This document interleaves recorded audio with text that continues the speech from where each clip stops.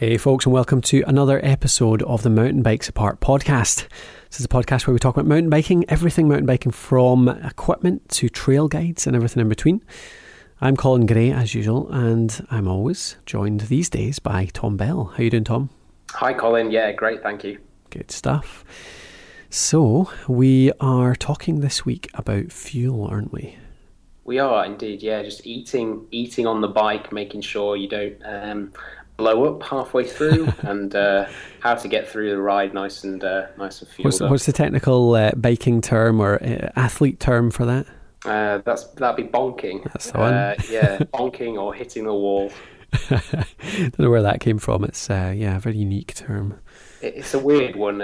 People that aren't into the sport as much. There's another meaning for that, and it often gets confused immediately. Explain it to our American listeners. If you're in the US and you have no idea what we're talking about, then look up the UK or the English UK English Urban Dictionary, and you'll find out what that means. Yeah, exactly. It's really not the same thing. So we're going to cover basically what to do out on a ride, isn't it? We're talking about quite a long ride here, aren't we? Like if you're going out for, so how would you define a ride? What length does a ride have to be before you have to start thinking about nutrition for it? Generally speaking, I think you, if you're fueled up kind of before the ride, then you're going to have around about an hour and a half's worth of glycogen stores. So, essentially the energy that your body uses. So anything over kind of an hour and a half, 2 hours, I would consider more of a longer ride. Okay, see, that surprised me. I thought you were going to say something like maybe an hour rather than an hour and a half. Usually people can get away with riding without kind of thinking about nutrition for an hour, sometimes an hour and a half. Yeah. Usually if people kind of falter before an hour and a half, it's more kind of, muscular and strength based. Whereas your general person would be able to do an hour and a half ride without too much, taking in too much fuel. Hydration's a bit of a different thing, but food wise. Yeah, well, maybe you have to cover that quickly as well alongside the food. But so I mean, that's the kind of looking at anything over an hour to an hour and a half, or over an hour and a half, like you say. The reason it came into our heads this week was because the sun's suddenly shining outside, isn't it? Indeed, it's poked its head out, yeah. And it's getting later in the year, so it means we can actually get out for longer times on the bike. So good time to think about those epic all-day rides when you can do sort of a 50k or something, and you really need to start thinking about nutrition at that point, don't you? Yeah, definitely. Yeah, and then that's not to mention afterwards as well. You want to cover just quickly how to recover most effectively too, don't you? Yeah, exactly. Just getting just a few little tips on how you can essentially just make your fitness gains from that ride, just a little bit better through eating. Yeah. This is something I am thinking about. I was thinking about last week a lot, start of this week, because I dabble in CrossFit a bit every now and again. Mm-hmm. I'm trying to get back into it right now, just because it's there's a box, I should say, just close to my work, so I can get down in like 2 minutes as opposed to on the bike. And I went for one of the first workouts in a while last week, and it was completely leg based. So we were doing squats, we were doing single leg squats, pistol squats, we were doing back squats, a few other things. I can't remember what they were now, but it was just mental. It was just complete thigh burn. Yeah. And when I left the gym to run back to work, I actually tripped just through my legs not working whatsoever. But the point is, for literally, I knew my legs were going to hurt the next day, and then the next day, fair enough, they were still aching. But 5 days later, 2 days ago now, they were still absolutely aching. I was still walking about like a granny. I mean, that's not normal, is it? 5 day DOMS. 5 day DOMS is probably on the longer side of normal, but I know if I kind of do my racing season and then come into the winter and start doing some runs, that even just a run of 20-25 minutes can have me my legs in pieces for the next few days, certainly. And I've definitely had it where I've nearly kind of trip down the stairs or that kind of thing when you realise that your leg muscles just are locked out kind of permanently. It's gone, yeah. So yeah, I'm interested to know if you have any tips on on food or nutrition, whether that makes a difference. I wondered whether I just didn't eat enough protein or something to recover, but yeah, we'll get to that. That's the last section anyway. So. Indeed, yeah. Cool, right. So before you ride, so we'll go through before you ride, during your ride, and post ride. So what about beforehand? How do you get prepared for going out for, say, a 3-4 hour ride? Well, I think with nutrition, a lot of people, I think, overcomplicate things, and you can kind of go into analysis paralysis, looking at everything you could possibly do. But generally speaking, in terms of timing of when you kind of want to be eating or finish eating, usually the kind of suggested time window is kind of 3 to 4 hours before you want to ride.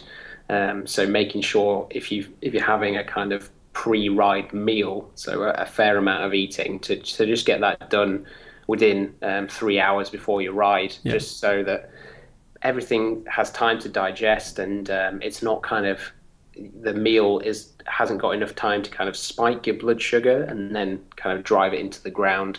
So that's not to say you can't obviously keep just having little snacks in that 3 hour before the ride, but typically getting most of the eating done before 3 hours is a good kind of rule of thumb. Yeah, I mean, I've always wanted. You always talk about carb loading, don't you? We've talked about that a little bit during the racing segments we did, I think. You can. I take it that still works if you do that, say 3-4 hours before a race. Like, will it be ride? Will it be processed enough that you can use that energy within that time? Yeah, I think it will. I mean, it obviously it will contribute to your carbohydrate stores. It's with carbo loading, it's more about just absolutely maximizing that kind of stored energy. Whereas your kind of breakfast or pre-ride meal will be just more about getting those levels there or thereabouts. Yeah. Typically, it's advised that you kind of have a mixture of slow and fast release carbohydrates. So you've got something to kind of fuel you in the immediate future, and then something that will also kind of release that energy a bit slower and help with a sort of prolonged ride. Yeah. Okay. So you talk about fast and slow release. What are we talking about here? What is it you should be eating at this point? I think just simple things like, obviously, porridge is a massive one for most cyclists. You hear a lot of people eating that, and just something like some sort of cereal or porridge oats with maybe some fruit in and that kind of thing is going to be a good kind of mixture of those different high and low glycemic carbohydrates, as well as things like beans on toast, that kind of thing. Something that's fairly low fat, just higher on the carbohydrate side of things, but also relatively balanced in terms of having some protein in there as well as some fat as well. I was about to say, do you recommend eating much protein beforehand? Does that speed the recovery, or is it useful on the ride?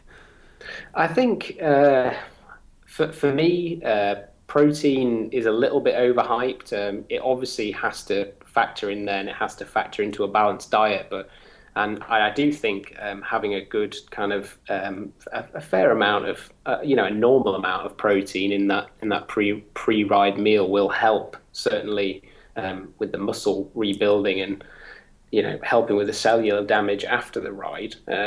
But I think people kind of go overboard with it a lot of the times. They have all these protein shakes and different supplements, and my personal view is those aren't so necessary when you're just eating kind of regular good food and making sure that it's what you're eating sensible and fairly balanced. Yeah, totally. So on that note, then, is there anything we should be avoiding? I think anything that's really rich. Obviously, you're going to be having this meal kind of in the morning, so you don't tend to have anything, silly, for lack of a better word. But I think just, Yeah, I would say eating something that's kind of low in carbohydrates is probably not a good idea. So something that was, super fatty, that would just, slow the absorption of sugar into the blood. It obviously just slows your energy down essentially. So Yeah. Okay. just I think in my personal view, just something fairly carbohydrate based is going to be a good way to kick off a ride. Yeah. Yeah. It's probably the terrible thing to do, but I always just use it. If I know I'm going out for 3 or 4 hours, I just use it as an excuse to eat crap all morning. I'm like, yeah, I can have a Snickers bar because I'm about to go and work it off. Probably not the most sensible way to do it. But, I mean, it's better than just eating a Snickers bar and sitting on the couch. So, I think that's probably the opportunity. Obviously, with a ride, you're not too concerned. Most people aren't too concerned about having peak performance or anything like that. It's not like a race. So if you're going to be burning that many calories off with a 4-hour plus ride, then I'm sure a bit of crappy food won't do too much harm. I'm allowed to do it now. Brilliant. Yeah, I think you've got the green light on that one. Okay, so going into the ride then, because that's when I generally think of, that's when you do eat energy bars, gels, chocolate, sweets, all that kind of stuff, to try and power your way around, especially in a long one. What do you tend to take with you if you're going on a sort of a long ride, like 3-4 hours plus? Yeah, so I think you've kind of got your sport-specific products, so like we said, energy bars, gels, that kind of thing. And then you've got kind of real food that you can eat. Obviously, sometimes real food like taking an apple or something like that isn't always the most convenient, just because with space saving and that kind of thing. Packing stuff into a bag or a jersey pocket. Yeah. And obviously the purpose-made kind of products like energy bars have just got all that kind of balance of slow, fast-release carbohydrates and everything you kind of need to think about, built in by design. But obviously you can get a bit sick of them. Sometimes they're not the easiest on the stomach. So I think a mixture of some sport-specific stuff as well as some real food is a good way to go. A real food being things for me like bananas, dates. Dates are a good one because you can just kind of throw those in if they're in a little packet or just even loose. You can just throw them in a jersey pocket and just take a few out every now and again to munch on. Right, that's not what I've heard of before. Yeah, I've not seen many mountain bikers out in the trail with dates in their pockets. Well, I know a lot of people. I'm actually a vegan, so I don't. Kind of have, I know most people will have a Mars bar or Snickers and that kind of thing, and they're, to be honest, from a nutrition point of view, they're actually really good because they're fast release energy. That's kind of why they get a bad press for kind of everyday, people eating them on an everyday basis, just because they're very calorie dense and they spike your blood sugar fairly quickly. Which, when you're kind of sat at a desk or something like that, isn't probably not what you want. But when you're out on the trail and you need kind of a consistent supply of fairly fast energy, they're great for that. That's actually a good thing, yeah. But the dates help just because they're really, really sugary. So that's essentially all they are. Really, it's sort of like almost like a caramelized sugar vibe. So they're good. They're good at supplying that quick energy. It's sort of nature's jelly beans, or whatever you want to call it. I think so. I've been using that. I've been cooking a bit more natural food recently, finding cookbooks around that, and dates are often used as sugar substitute, aren't they? You can put them in a lot of things to sweeten them up. Yeah, they're just a better choice than just pure table sugar, just because they've got some nutrients and fiber and that kind of thing, which is useful. Yeah. One of my, I'm not sure if it's a classic one, but I see quite a lot of people doing it up here around Scottish trails, is sodine. You know, that kind of little funny bread called sodine? Oh, yeah, the sort of dark brown kind of, cakey bread kind of thing. It's a weird thing. You probably don't get it anywhere outside the UK, I bet. It looks like totally one of those weird little UK things that nobody else will have heard of outside. But it's like it's kind of like a cake bread, like, you know, those kind of loaf cakes you get, like a banana loaf or something like that, but it's sweet, but it's like, it's as if it's been marinated in treacle or something like that, because you squash it and it just goes totally hard, and it's like really pliable and squishy, and it's weird. It's the weirdest thing, but it's tasty as anything, and it's just full of, well, it's basically full of sugar. I think it's maybe tempered by the kind of bready context stuff as well, so it makes it maybe a bit more slow release. So that's always it's always been a good choice for me if I know I'm going out for a long time. Yeah, that's definitely a good one. I'd forgotten about that, but I too have seen quite a few people using that, and I guess you can slice it up as well. And yeah, don't have to take the whole thing. Flapjacks as well. I love flapjacks. I always take flapjacks out. We make a lot of flapjacks at home, trying to make them a little bit healthier by putting in stuff like dates rather than pure sugar. But it's good. They can taste really good and still not be just ridiculous. Yeah, flapjacks are awesome. Just to be honest, if you look at kind of what's in these energy bars that are kind of made by, you know, all the brands that you've kind of heard of, oats are just used time and time again just because they're a great, they're actually a really balanced food. You know, they have a little bit of protein, a little bit of fat, and then they've got a really good carbohydrate content for energy. So and flapjacks, when you coat them in a load of treacle and that kind of thing, so chuck in really some nice nuts and things like that as well.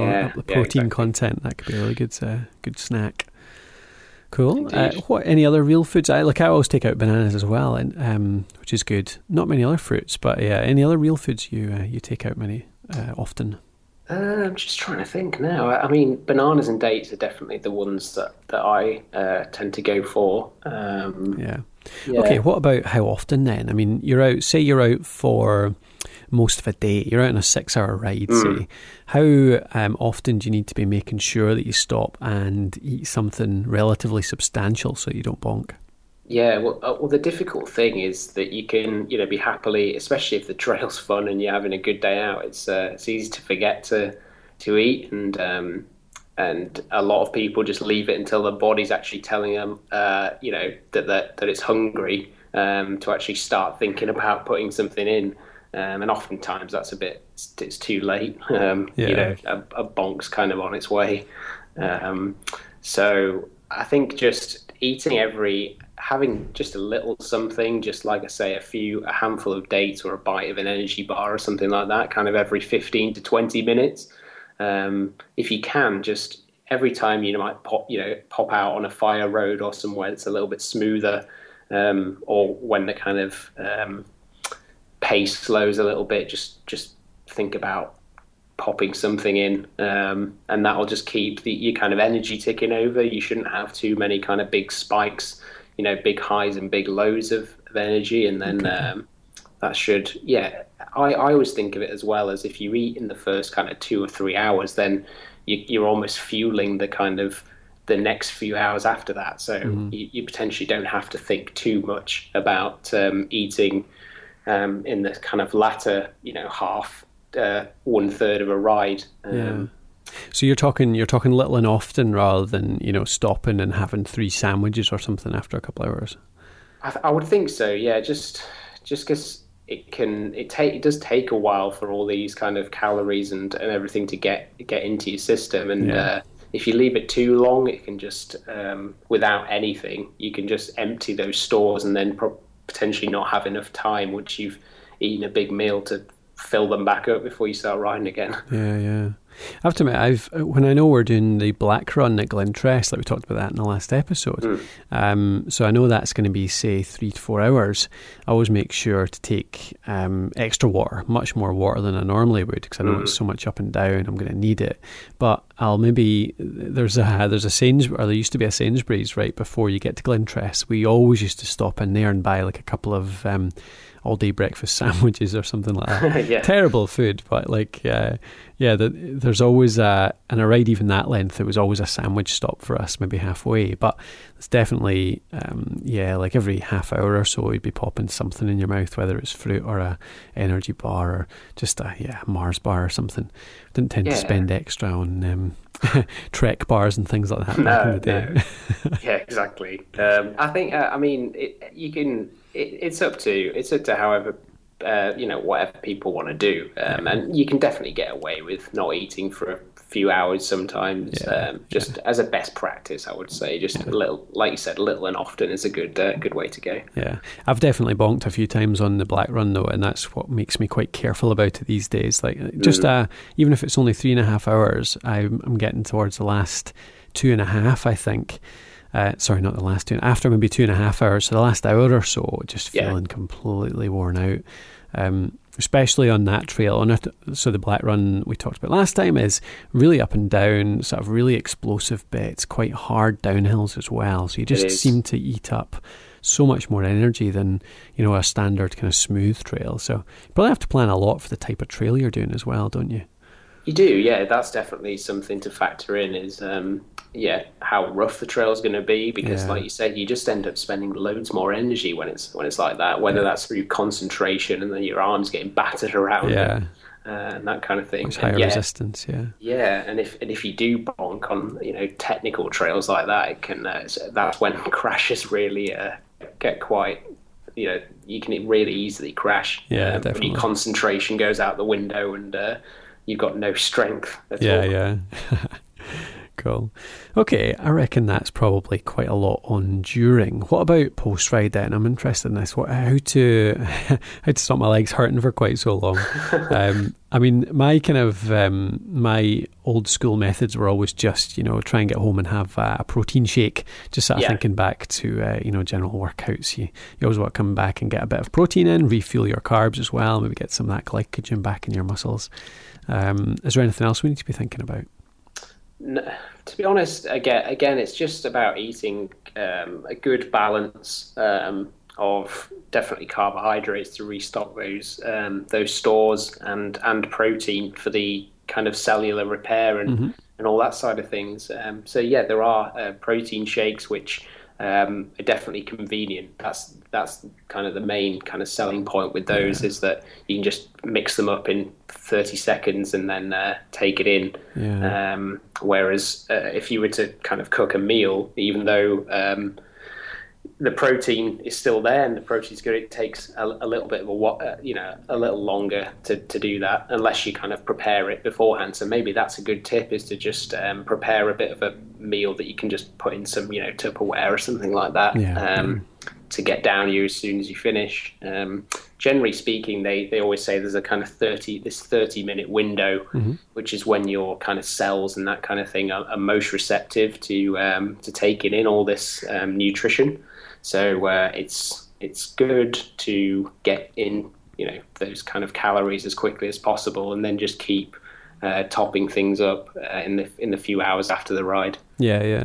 Definitely. I used to always get a milkshake or something in the way there. Actually, I talked about buying a sandwich in the way in, so buy like just as simple as a fridge or something like that. And I know they're really not that good for you, but I always used the excuse. I suppose that is something I do differently these days. Actually, is that I know what I'm like at the end of a longer ride. I know that I'm going to stop at the supermarket or a corner shop or something and just buy a handful of crap because I feel really hungry.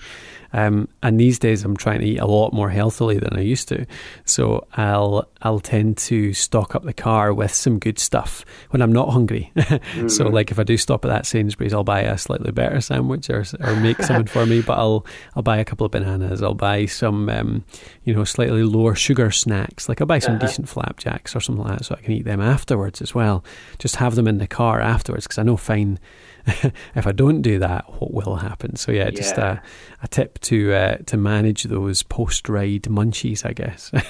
That's it. Yeah, it's they always say that going shopping when you're hungry is about the worst thing you can do. Yeah, and I think that's true. And like you say, if there's food around, if it's good food, then you'll eat it, and then if it's bad, you'll eat it. So it's about surrounding yourself with potentially better options. But like we've said, if you're doing a hell of a lot of riding, and there's going to be a time to indulge in some junk, then it's probably about the best time to do it.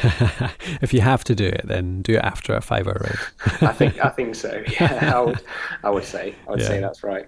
So do you know, through your sort of sports science research or anything you've looked into in your papers or whatever, whether there is anything in what you eat affecting the muscle soreness afterwards? Like I said earlier, like that 5-day, could I have prevented that by eating more of something in particular?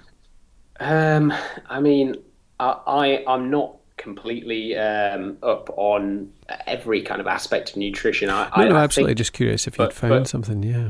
Well, I think the kind of DOMs that we talked about is just going to happen whether you can have the kind of highest quality meal, follow all the best practices and that kind of thing. But ultimately, it's just severe muscle damage that's just going to take a long time. I think you could reduce potentially how long that muscle soreness lasts, but I wouldn't think that it could be fixed by by just eating loads of protein or whatever. Yeah. Okay. Well, it'd be interesting to know, actually. Maybe the listeners will know. So if you're listening and you're right into your nutrition, you know a lot more than we do about the particular science around, delayed onset muscle soreness. That's what it stands for, isn't it? It is. And whether that can be affected by nutrition, by what you eat afterwards. I'd be interested to know. So pop on to mountainbikesapart.com/207 for this episode. So this is episode 7 of series 2. So mountainbikesapart.com/207 and leave us a comment at the bottom of the show notes there. Or you can hit us on Twitter. I'm Colin MC Gray and Tom is by Tom Bell. Am I getting That's this? right. Yeah, that's right. So let us know what you think. Let us know if you have any further tips that can add to what we're talking about today. I'd love to hear your experience of what food you take out on a ride, what helps you get through a long ride, and what makes you recover more effectively at the end of it. So what are you up to this weekend, Tom? Any big rides planned? I'm actually racing this weekend, so I'm trekking down to Plymouth on early Saturday morning. I'll be pre-riding the track that they've got there on the Friday evening, and then racing kind of Sunday afternoon. So looking forward to it. It's actually one of the best kind of race circuits we race on all year. It's really technical, lots of climbing, lots of steep lines, and a fair few kind of technical features in there. Excellent. So I'm looking forward to it. Yeah. And what race is that then? What series is it part of? That's the national series, so that's the second round of the British cross country series. So that's a UCI ranked event. So there's a fair amount of prize money and world ranking points and all that kind of stuff on offer for the elite field. So hoping to have a good showing. Yeah. Excellent. Round 2, did you say there? Round 2, yeah. I did round 1 was in South Wales a couple of weeks ago. That's what I was about to ask. How did you do? I finished 11th in that race in the elite field, which was I hadn't kind of completely tapered off for that event, and I could tell kind of straight off the start I didn't kind of have the top shape, so dropped a few positions at the start, just struggling to kind of get up to speed, and then just got into a bit of a rhythm and started to sort of rein a few people back in, and came back to 11th, which was good. There's a lot of Netherlands national team riders, a few from Belgium, and then Liam Killeen, who's a 2-time Olympian for the UK, Grant Ferguson, who's essentially the top UK rider from Scotland. I think he's ranked sort of 25th in the world, so Excellent. It was a pretty strong field actually. So it was not too bad. Cool. Do you know what I'd like to do in a future episode? Get you to talk us through the different competitions you get around the world, because I've always, and the riders as well actually, because I've always quite fancied getting into supporting it a bit more, following it a bit more essentially. But I just don't know the riders, and it's quite hard to get to know a sport like that. I got quite into following the UCI downhill for a while, obviously Steve Peat, G Atherton, all that. So I got to know quite a lot of them, but I don't know the cross-country riders, so I don't really know who to follow. So yeah, that'd be cool to talk that through at some point, and maybe help a few other people, a few listeners get into maybe following it and watching the rankings go up and down as well. Yeah, absolutely. I'd love to get more people into supporting the cross-country side of things. That'd be great. Excellent. Well, you can tell us about the round 2 of the series next time around. I will, yeah. Last time I was there last year, I tore a ligament in my ankle and had to have some relatively major surgery on my ankle. So I'm hoping that that's not don't repeat that this time. So we're trying for a slightly improved version of that this time around then. Yeah, I would say a major improvement potentially. So, yeah. Well, good luck. Let's hope it's not the same. Yeah, thank you. Thanks. Cool. But yeah, I look forward to hearing how you get on. And I'm hoping to try and get out on the bike at least once this weekend. So that could get a ride out in Perth or something. So yeah, I'll let you know if I actually manage that. But yeah, hope you, the listener out there, get a ride in yourself. Again, let us know what you get up to. Let us know any rides you get out on, anything you'd like to hear about in future shows. And I mentioned last time around, I'll mention it again this time. I'd love it if you could take a minute to give us a review on iTunes. It really helps us to get the show out there to more people, make it bigger and better. So if you have the chance, just load up iTunes either on your phone. You can do it on an iPhone or an iPad. You can do it on there. Just find the podcast app and you can rate us straight in there just by finding the podcast in there. Or you can go to iTunes on a computer. So if you have iTunes installed on your PC or your Mac, you can find us in the iTunes store as well. If you can take a minute to do that, it'd be much appreciated. And actually, you can do it on any app. So if you listen in Stitcher, you listen in many other podcatchers, you can try and review us as well. Not all of them allow it, but some do. So yeah, if you can take a minute, that'd be much appreciated. Otherwise, enjoy your week. Enjoy your weekend, Tom. Thanks, Colin. Yeah, I hope you have a good weekend and get some riding in. Thank you very much. I'll give it a shot. Okay, talk to you next time. Thanks.